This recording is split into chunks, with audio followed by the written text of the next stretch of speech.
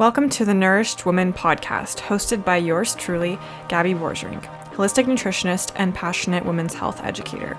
Together on this podcast, we are going to open up the conversation around hormones, holistic healing, relationships, self-development, and everything in between, so you can feel empowered, educated, and ready to take your health and life into your own hands.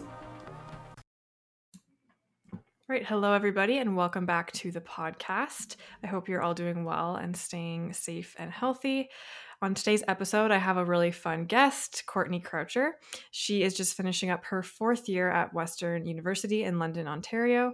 She has a huge passion for women's studies and feminism and is the host of the Strategic Slut podcast. So thank you so much for coming on today, Courtney. Hello. Thank you for having me. I'm so happy to be here.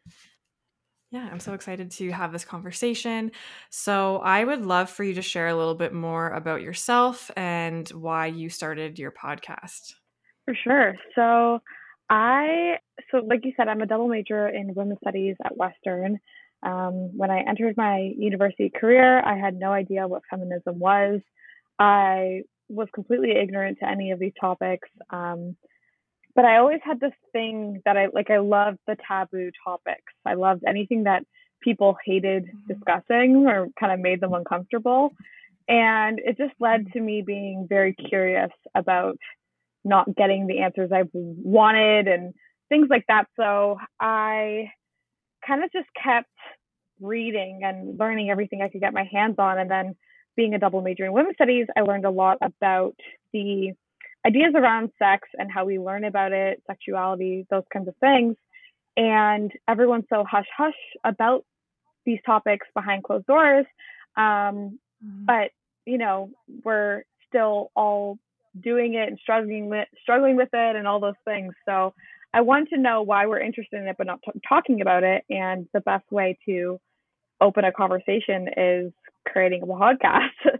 So the whole idea of the podcast is to kind of open the discussion surrounding sex, dating, love, and kind of how we think about those things traditionally, and then kind of pulling from my feminist background and studies and seeing how we can think of things in a different way, but also an intersectional way of, how race and class and these things define your experience, not only sexually, but throughout the world. Wow, that's powerful. And yeah, it always blows my mind that there's these topics like sex being one of them that everyone is so interested about and always wants to talk about, but people are afraid to, or there's still so many taboos, especially around women talking about it. Yeah. And I also really love the Skinny Confidential, and the way that Lauren Everts and her husband, Michael Bosstick, were bringing on taboo topics, like the discussions that I kind of was always intrigued by. And they would actually talk about how their highest numbers and ratings on their podcast episodes were about the taboo topics, but it would have less comments. Like people wouldn't be in the discussion, but they were listening kind of, silently, like with headphones on type thing. So I thought that was really intriguing because people are listening to it, but they're not talking about it. So, how can we make these things normalized and, less demonizing for women specifically? You're in a coffee shop talking about orgasms and you're having to whisper. Like, it's kind of a funny thing. Yeah, you feel like some kind of shame around it. Yeah, for sure. I collaborated with a company a little while ago, and it was about sex toys and just opening up this conversation of women and, masturbation and sex and not having those taboos or that shame around it. And I was really worried and I didn't want to do it at first. And I was like, hey, that's a sign that I need to do it because this is just, we need to start opening the conversation. And yeah, it's going to be uncomfortable for the first few people that are doing it, but so many people appreciate it and, appreciate the work that you're doing and other people like Lauren that are opening up that conversation and helping other people through it or just allowing them to speak about it freely and not feeling shame, right? Yeah. And I think especially with sex toys, I mean, I remember my friends and I, we never discussed things like that until maybe a year or two ago. Like we were all so hush hush about that, even in our circles. And we're quite blunt about, things with like dating and, whatever Yeah. hookups. But when it came to like self care, I want to say, aka Yeah. masturbation, we never talked about those things. And now we've gotten to this place, I think, with a lot of, at least the women's circles I'm in, we can be like, hey, what's your favorite vibrator?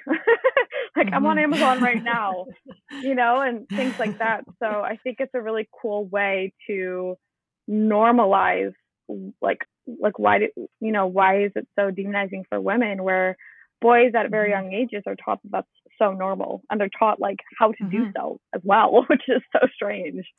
Yeah. And like encouraged. And then for us, it's just like no one talks about it. It's like it's not a thing.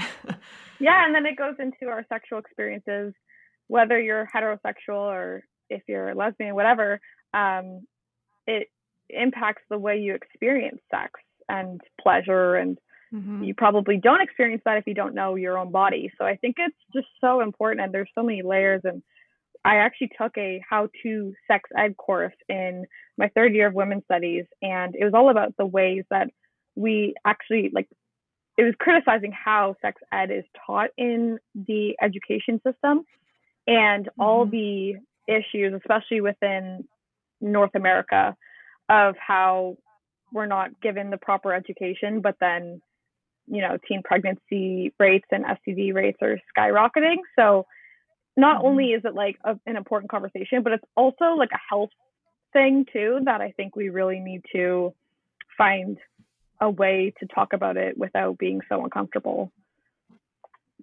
Yeah, I feel like we need to step it up in that arena, whether it's just like as a general society or in schools or families, parents, like just, having that clear education. Because like you said, yeah, like these rates of STDs and teen pregnancy or unwanted pregnancies and just people just not knowing their bodies. Like I get countless messages from women who are like, I didn't know about like ovulation or having a fertile window or any of those things. And I'm And like, like it just blows the my access, mind because I was there yeah, too. And the access to birth yeah, just control, not like, knowing. yeah, it's accessible now, but we don't know the effects of it. A lot of the time when, I was put on birth control, I think the age of 12, had no idea how it worked, what it did. And it was for my painful periods at the time. And then later in life, it was, useful as well. But it was also one of those things where it's like, why aren't we discussing how it works for not only your body, but then with, like I feel like women will be taking antibiotics for like a UTI and they don't know that it cancels out their birth control. Little things like that just, it can really impact your life, aka getting pregnant. But then also not having access to things like abortions in specifically the US. Like it's a whole thing that a lot of people don't want to talk about, but they're harsh realities and they're things that can impact women's lives. But a lot of men, they have the responsibility, but they don't have a fetus growing inside them. So it's not the same. It is not the same. It's not the same. No. Yeah. And it impacts so many people too. And it's people that like they probably know so many people that have had to experience that and they don't even realize it. 'Cause again, no one talks about it. Yeah. I've been really deep diving into kind of like older TV shows like Mad Men, which is based in the 1960s and things like that. And I've been loving how they kind of dissect like how things were in that time, but also trying to compare it with how things are today. It's actually scary because it's not all that different. And you would think in, that much time, things would be a little bit better. So just the way that it impacts even a woman's confidence, about her body, in her sexual experiences, in dating, in love, marriage, all those things are all interconnected. And I think we kind of compartmentalize those topics because some are deemed as worthy to talk about openly and others are, deemed as taboo. So I think it's a really weird thing to navigate, but I've really made it my mission to use my platform to open the conversation and hopefully, if anything, like teach someone something or entertain them or, hopefully them feel something, maybe, oh, that's normal. Like I hadn't heard anyone talk about that before, kind of be that kind of big sister role that maybe I'm the oldest in the family, so maybe the one that I didn't have kind of thing, that good role model for things that are normal for you to experience and feel. And yeah, I don't know. Yeah, I love that. I love that your goal is just, to be that resource or that place where people can go and have that open conversation and get information that is valid and real. Yes, and people like you who have been able to have on where, I don't know much about birth control and how it works still, even with, like, I have experienced endometriosis for years and have dealt with that in the medical industry, but I still don't really understand the science around things. So having you on and be able to open that conversation and get experts like that who can, maybe if I can't speak on it myself, I can bring people on who know more than I do to, also bring that information in a way that's fun and not so scary to enter. It's not a WebMD page. It's a podcast that keeps it a little light and, flirty without being, approachable. Yeah, I love that. So I am really jealous of what you went to school for, because I think that is just amazing. Like, I know every conversation that we've had, we can like go for hours and talk about so many different things. So what is one of the most like eye-opening things that you had learned in your studies that you didn't know about before or no one had talked to you about? That's a hard one. It's crazy because actually when I chose my intro to women's studies course, it was a full year course, and I had a friend who was from Cambridge, and she was in her third year of MIT, which I was going to Western originally for, and I double majored in it. And she helped me choose my first year classes, and she said, you know what, like, one of your electives, you should take intro to women's studies. It's such a good course. And I actually said out loud, I don't want to be in a room full of feminists, not knowing at all what that meant. And if you, know me today, I have literally a feminist-based podcast. My whole world is like feminism, it's shaped everything between my world and values. So to break down one thing that's really shocked me is kind of hard. I would say as like an overall, the way that, especially in first year, you learn about intersectionality, which is looking at the multiple layers of oppression that one can experience in a life. So kind of the way that race, class, sex, gender, sexual orientation, all of those things can impact your experience. And it doesn't mean, like, it's kind of hard to dissect if you don't know what it means, but it's kind of just looking at all those things. So, you may be experiencing oppression because you are a woman, but if you're, straight, white, and middle class, you might have a different experience than a Black woman who's lower class and lesbian, things like that. So just seeing those multiple ways of oppression, I always thought I knew about the injustices in the world, I guess, but looking at it, like, broke down by how all these things intersect and how they can really inform your experience, and the way that there's actual, like, structural institutions that perpetuate, like, structural racism and violence, was mind-blowing to me. And I every time I go back to those thoughts, like, every time I resort back to intersectionality in anything I look at, it always shocks me, even though I've been doing this for 4 years. Yeah. Wow. It's definitely something that I think the idea of, like, the angry feminist, it's kind of a trope that people have kind of created, but when you are when your mind is open to these topics, it's kind of hard not to be angry. And I think also using, like, with the podcast, I'm trying to kind of make that anger okay, because for so many women, we're not allowed to show that anger. And we do actually have a lot to be angry about, and weirdly enough. So, I kind of, as much as I like to keep things approachable, I think that those feelings are also really important, because there are a lot of injustice in the world. They're quite heartbreaking. And, it wouldn't be such a thing if the, rates weren't skyrocketing, but things like sexual violence and all those things just continue to increase. So I think that seeing not only the history, but then the current situation of it at an intersectional approach would be the biggest mind-boggling thing. But that also is like a whole can of worms. I hope that breaks it down for you. Yeah, I feel like every person, honestly, in society should learn about that at some point in their life, because it just allows you to have more empathy for other people and just to be aware, because we kind of get caught up in our own little bubble of like me being, a middle-class white woman. I know that I already have privilege compared to other women, which is something that you don't really think about all the time. But it really puts things into perspective. I always thought I knew what white privilege was. And then taking actually my MIT like double major actually helped with that too, because of the way that kind of media informs our knowledge of race as well, like the racial stereotypes that are perpetuated in media also affects the way that, specifically white people don't have to think about their race.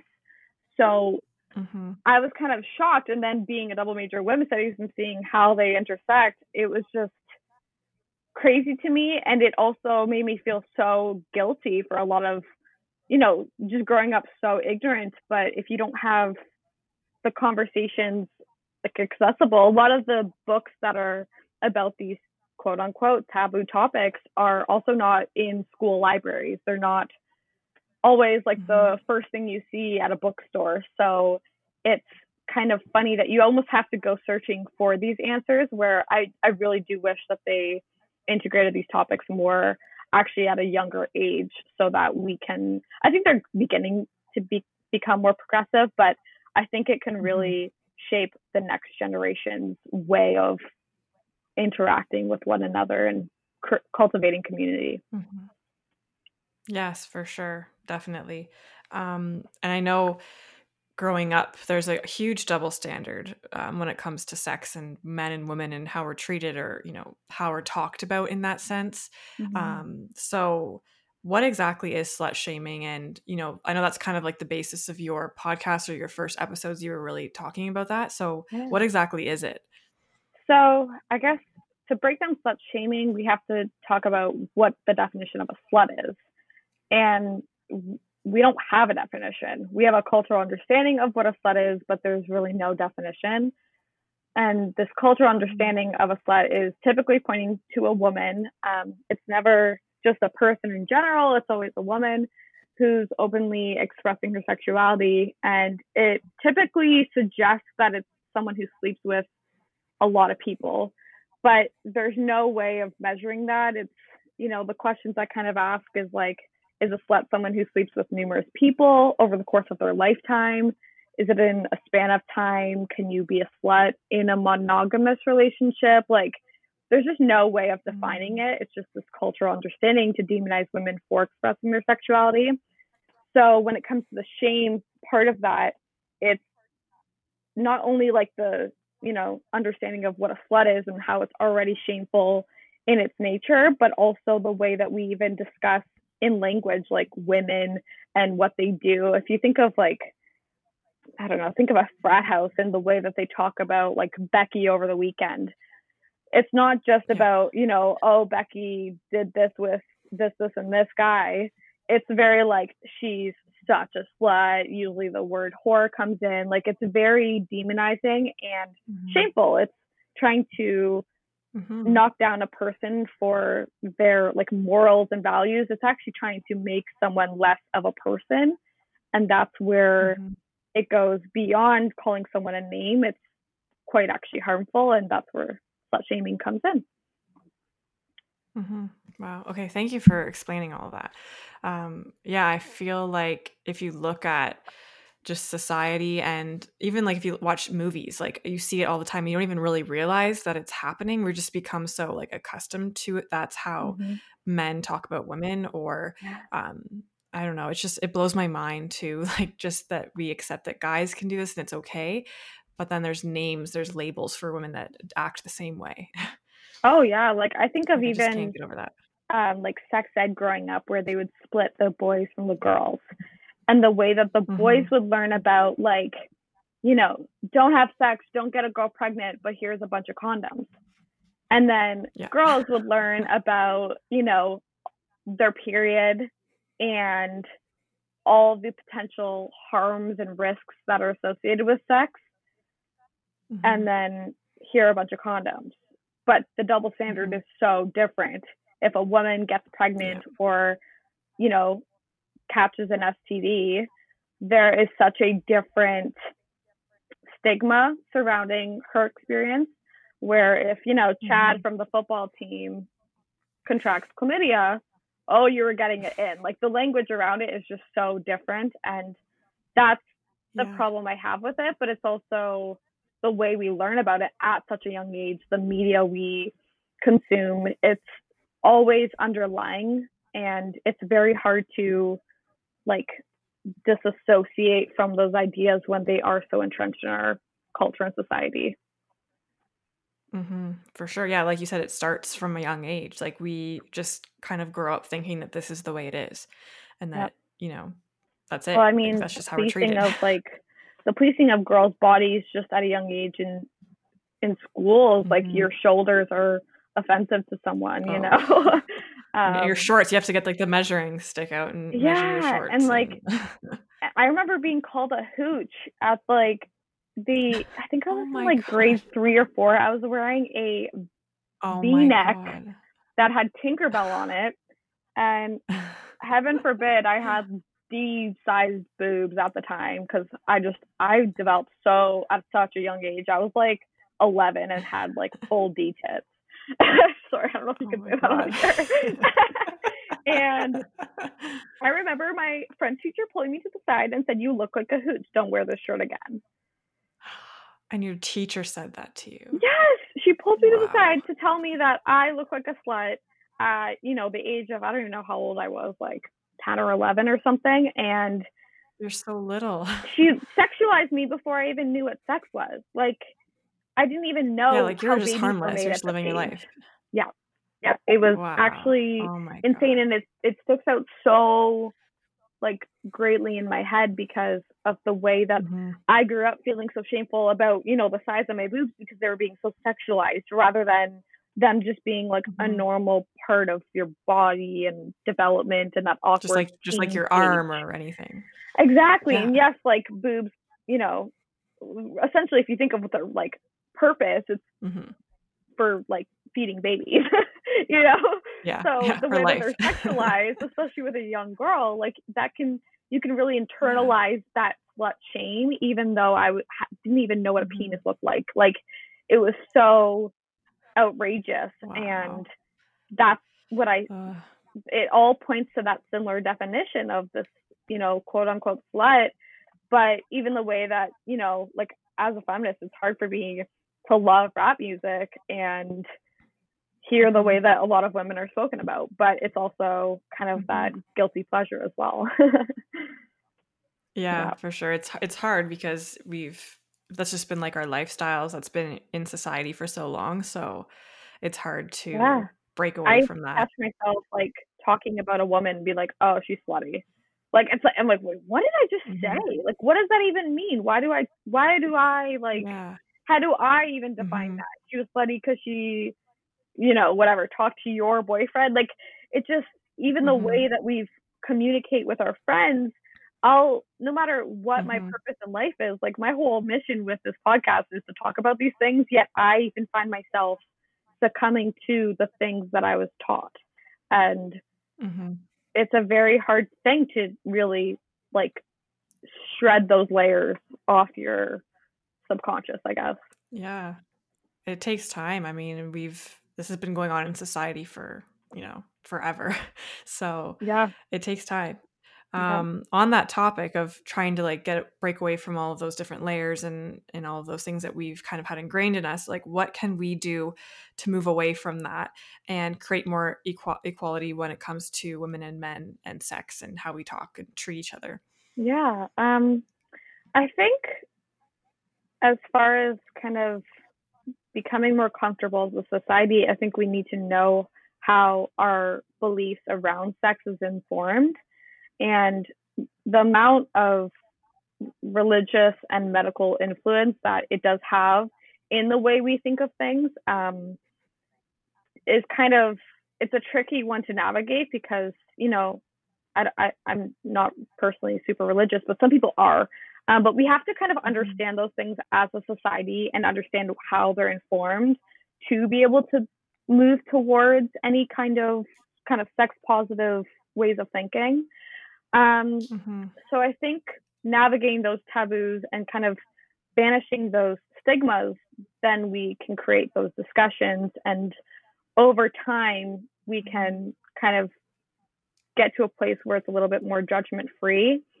And the biggest answer would be to create a political movement to get it integrated into education. But the big kind of feminist question is, who's the right educator to teach those things?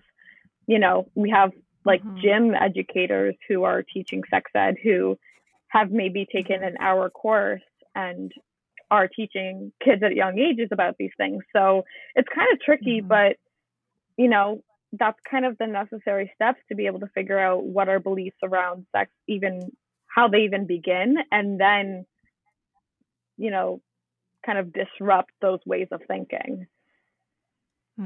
So it's almost like it has to start in the home, or start with your own family, maybe. Yeah. I don't know. I think I don't know. It's hard. If I were to give like actual tangible pieces of advice, less on a broader scale, I think just starting conversations within your own circles, whether that is your family or your friends, like just girlfriends, when you're at happy hour, rather than, I don't know, like bring up something kind of maybe that would be a little bit more taboo, and see how, one reacts. And then, I don't know, I think we have to kind of be patient. Like for me, I can't assume everyone has the same outlook as I do on these topics. So I have to be a little bit more willing to, and more patient to listen and learn from where they come from and what understandings they have around sex and whatever, and then see how we can kind of get to a place where we can open that conversation and actually discuss, rather than,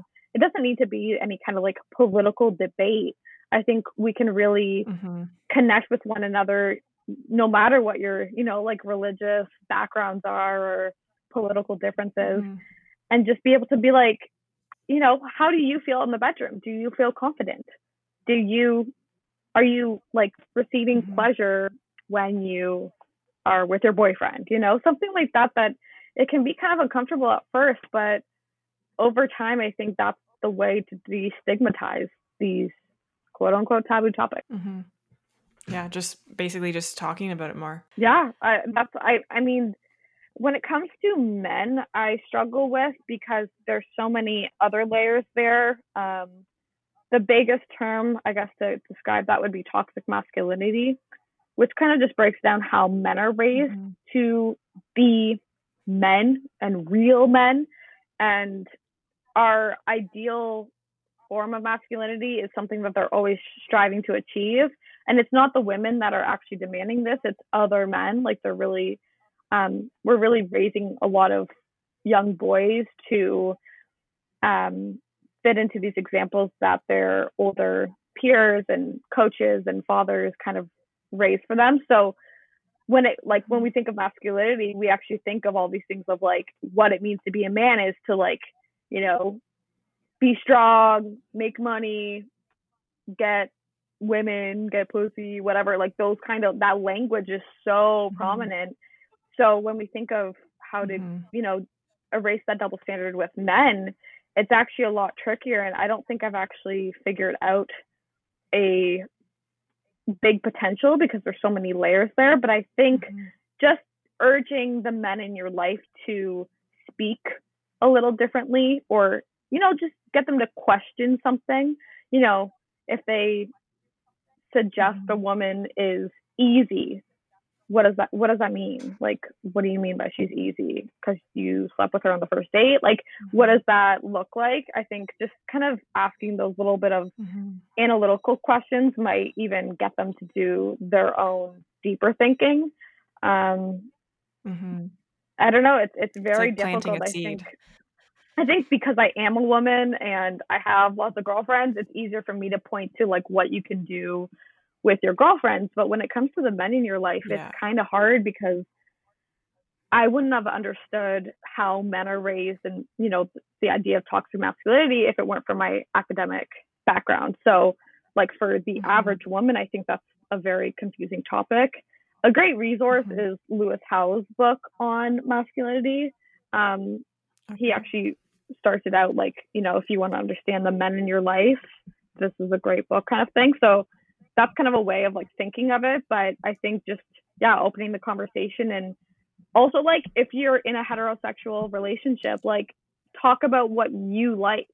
Don't always just succumb to what they like, because a lot of the time we think of sex, we think of like the man's pleasure. And I think that's a really great way to kind of just open that conversation in general. That was a really long answer. I hope that makes No, sense. it's really good though.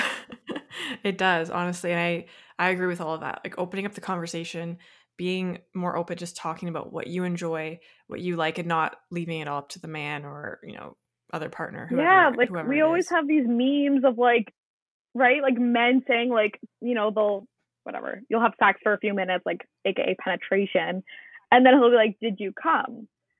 And we have men who are full grown men who don't understand a female orgasm, and like, no, they don't. I want to say it's mind boggling, but is it? Like, of course they wouldn't know, because it's, for one, it's a little bit more complicated than a male orgasm, but also no one talks about it. You didn't learn it in school, so really, how would they know unless a woman doesn't tell them? And it's crazy how like women in their 30s have so much better sex than they did in their, you know, whatever, like earlier stages, because they didn't know how to discuss those things. They didn't even know. A lot of women don't even have their first orgasm until I think the age of 25. So it's like you're like 10 years behind of a 15-year-old boy masturbating in his bedroom. Like, it's a very wow, that is insane. Very drastic difference. Yeah.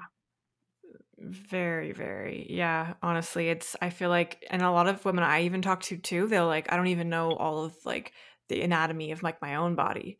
And I'm like, okay, we need to change this, right? Because everyone needs to be educated about this. Doesn't matter who you are. Everyone needs to.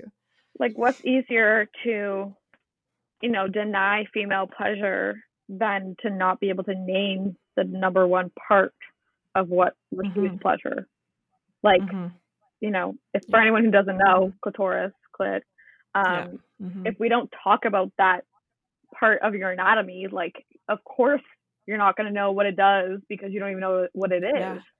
So it's just a crazy, like, there's so many layers to our understandings of these things, and a lot of women are suffering because they don't understand. Like, some women just don't like sex because they've never received pleasure at all, and they don't know their own bodies. So it's hard. And I think with our like traditional understandings of marriage, where kind of sex is just expected, I think it's kind of, it creates a little bit of discomfort, in the kind of ways marriage is navigated as well.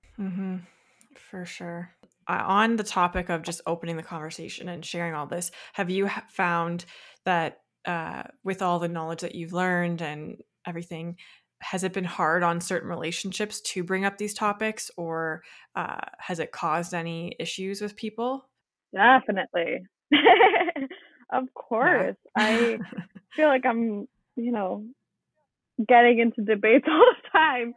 But I think for me, and I say, you know, you don't have to get into a political debate, but here I am doing so. And the reason I say that is because, like, what these, you know, all this education and knowledge has informed me, it shapes now my beliefs and values so much that people who, you know, think a certain way, I don't deem them as bad people. There's certain things that are very non-negotiables for me. And if we don't have similar values, I don't know that like our relationship will be able to thrive in whatever relationship that is, like friendship, family members, romantic, whatever. If we don't have those same values, or even if you don't even have an open mind to learn, I think it's going to create, you know, a serious barrier, because that is like my life's work. Like this is what I'm passionate about. So if someone's not willing to even try to learn, I think it definitely creates tension. And the way that I navigate it is always different. Like if it comes up in family discussions, I feel like we all have that like one racist uncle. So I feel like it kind of goes in that same way of like, oh, the one Trump supporter. Yeah. Like it's very similar to those conversations. Yeah. Thanksgiving was really fun. Oh, yeah. Oh yeah. Like I love family get-togethers. I think it's so funny because families, like we always know that these topics, like, you know, there's certain topics you shouldn't talk about, you know, it's going to like get people all worked up, but that always happens at every family. It's always going to come up. And dinner. If it doesn't come up, I'm probably going to bring it up. I love to start it will be talked about. Like, I don't know. I think I thrive in that chaos sometimes. Just sometimes like, I think if your family's really different, like personally, my family dynamic, I feel like I don't totally always connect with everybody just because of what I'm into. I almost like to stir the pot a little just to like, not only like try to create the conversation, but also like sometimes it's a little entertaining.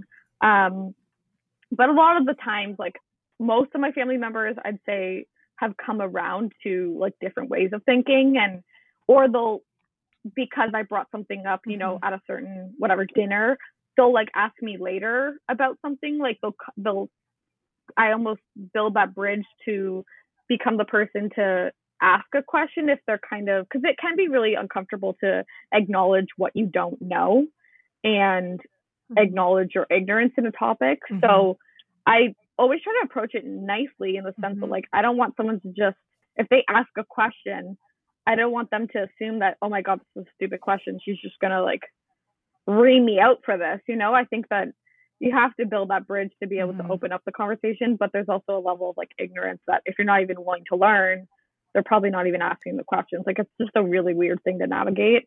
As far as dating goes, I have very specific things because it's like you can't get around that. And even in like casual relationships, if I always tell like all my friends on a first date, ask the guy what his views are on abortion, because even if you're not looking to marry him, you know, if you get pregnant, what are his views?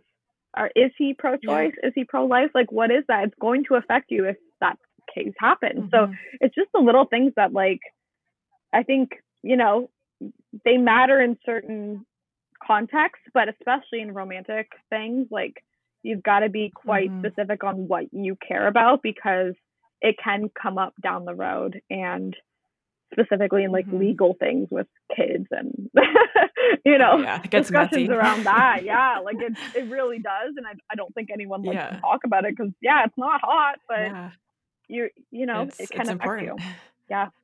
Yeah, I feel like people live in this like world of like, oh, it's never going to happen to me. They just don't believe it. But it's like, if it can happen to this person, it can happen to you. It can happen to anyone. Yeah, and I think like honestly, I'd say with my friends, they've been all very open-minded about like my views and stuff, but I think I've helped them consider the unsexy topics like being protected during sex, and like, you know, if you are, you know, experiencing like multiple partners, what you need to do, not only for like avoiding pregnancy, but also avoiding contracting any STDs and stuff like that.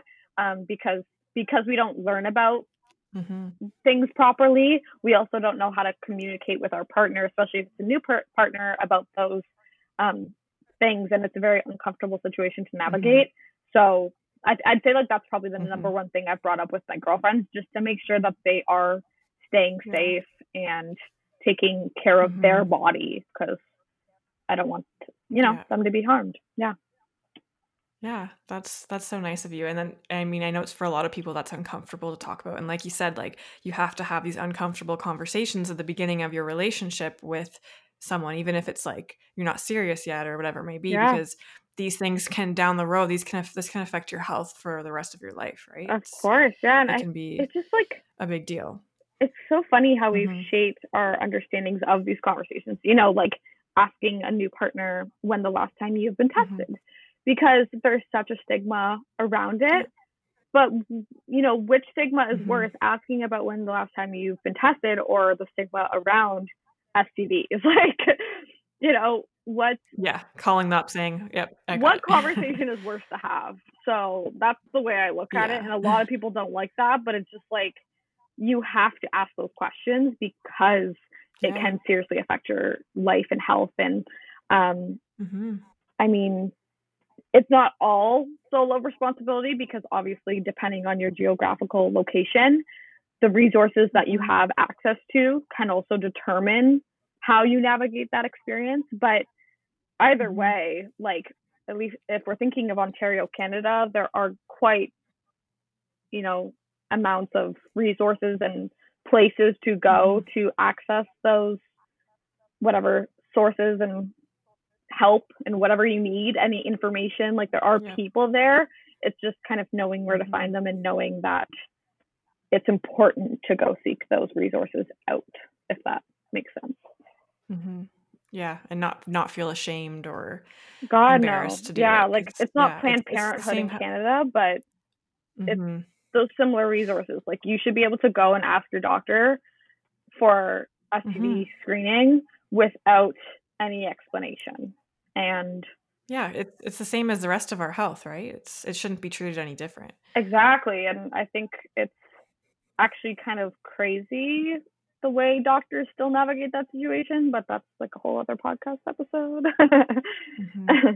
But yeah, you could do a whole few hours about that. Well, just like I know personally, I remember one time asking my doctor for it, and they were just like, "Do you have you had any symptoms?" Like, they kind of got concerned, and I'm like, "No, I'm just checking in, making sure." I just said I'm just doing my 6-month checkup, and they're like, "Oh, okay." And I'm like, "Well, yeah, I'd rather be preventative than reactive. Like, I shouldn't have to wait for symptoms to be able to go do this." So it's things like that it's super uncomfortable to talk about. But do you care about your health? Do you care about the person you are sleeping with? Like, things like that are really important conversations to navigate, especially on this platform when you're talking about women's health, right? And fertility and all those things. All of those can affect not only your health, but unleft diseases can affect your fertility. So it's also so important. For sure. That was something I learned about in school, and I didn't really think about it because, again, like, no one teaches you that. And I was kind of like blown away. I'm like, wow, so you can have these, like, you could have some sort of disease that you've contracted that you've no symptoms. And then when you decide to want to get pregnant, you're like, oh, you have pelvic inflammatory disease, or, whatever it may be. And it's like, wow, like, if that having that lack of education, lack of resources, can lead to that down the road. So that's why I love that you have your platform, and it's a huge message that I'd want to put out too, that, don't feel embarrassed. It's the exact same as just going to get a regular checkup, or if you have a cold, or if you have, whatever illness, like, it's all the same. It is. And I wish, I think that it's a very racialized thing too. Like, the way that, like, for example, Black bodies are kind of stereotyped in that context versus like a white body. It's very, because a racialized body is already kind of seen as deviant, and there's still a lot of like structural assumptions there. So statistics show that like racialized bodies are less likely to not get regular testing. So it's also things like that where, if they're already feeling uncomfortable in the medical industry, then it does create a barrier for them to even get checked. And then if they do contract something, it's even more not only like embarrassing, but like shameful for those people, because their stereotype is already pointing to that direction. So there's a lot of layers, and it breaks my heart that we don't talk about this, but I also wouldn't know any of this if it weren't for my education. And obviously I'm in a privileged position just to have that. And I'm very grateful I stumbled into, like, the average person has no idea. Not at all. No. And like, we talk about taboo, and I've actually kind of strayed away from these really like gritty topics, because obviously you want a podcast to be liked, but the whole purpose of the podcast is to dive into these things that no one talks about. So I'm finally busting my own butt to get into the gritty, get into the things that people don't want to talk about, because I've just explained in this, podcast, all the reasons it's important. So I almost have to take my own advice as well and continue that work, because the more I talk about it, the more I remember how important it is and how passionate I am about it, for people to know this information. It amazes me. A lot of people don't know any of this, and the way that it can actually be detrimental to your life and health. And yeah, I want everyone to be safe and have fun. I love that. I love that message. So I have been asking my guests at the end of the podcast 2 resources or takeaways or 2 actionable things that the listeners can do right now. So what are 2 things that they can do, or a resource that they can go to, so that they can create more of like a sex positive space or world for them, or improve that relationship with themselves and their partner? Ooh, I love this. I would say for any women listening, I would encourage you to try masturbating, and getting to know your own body and what makes you feel good. As we've talked about in this podcast, a lot of people don't know what actually they like, and I would urge you to use this beautiful quarantine to find out what that is. And then if any men are listening, I would actually urge you to, if you're straight, ask your female partner what she likes and what she wants. I think that is like something that a lot of men are missing in conversations around sex. And I think that would be a very rewarding experience, is what I want to call it. And the second thing I would say, as far as a resource goes, I think the Ethical Slut, I can't think of the authors, but it's called The Ethical Slut. It's a book about many of these topics and the way that we think of sex. It's a really great digestible resource that anyone can pick up and gain a lot of the knowledge that I'm kind of pulling from. Amazing. Thank you so much for sharing all of that. I will definitely need to get that book. It's my favorite. It really is. It's like the best resource for anyone. Everyone gets one copy for Christmas, all my friends. It's like a staple in every household. Literally, yeah. Everyone's got it on their coffee table now. Coffee table read. Yes. All right. Well, I would love if you could pimp yourself out. Tell us where we can find you online, your podcast, all of that. I would love that. Thank you. My podcast is called Strategic Slut. It's available on Apple Podcasts and Spotify. You can find me on Instagram personally at the Not So Average Betch. That's with an E. And then my podcast the Instagram podcast is at Strategic Slut Podcast as well. And we have a website and other things coming soon, but that will all be announced on my Instagram as well. That's exciting. Yes, we're making moves during this quarantine. Now that I'm done school, I can actually really dive deep into this podcast and making this platform what I've been envisioning. So it's getting a lot of my time and energy finally. Yeah, that's amazing. 4 years of university has sucked up a lot of time, so I'm ready to dive deep into the passion. Yeah. Oh, well, I cannot wait for more episodes, and I can't wait to watch everything that you do. Oh, thank you so much. I love your podcast, and I'm so happy you're on. And guys, if you're listening, please check out Gabby's episode on mine. I think it was episode number 3. It was like one of the first few that I did. We talked about so many important topics on that one as well. That was great. Yes. All right. Well, thank you so much. Awesome. Well, thank you so much for having me on. Yeah, of course. Thank you for sharing all of that insight and just planting the seed with my audience and just opening the conversation. I appreciate that. Of course. I hope someone learned something. And if you didn't, I hope you guys were entertained. I'm sure they were. All right. Thank you. All right. Thanks, everybody, for listening. I hope that you enjoyed this podcast. If you enjoyed it, I would so appreciate if you could leave a rating and review and share it with any friends or loved ones that you think would benefit from it. So new episodes are coming out every Monday, and all of the links and info will be down in the show notes. Thanks so much for listening, and we'll see you next week.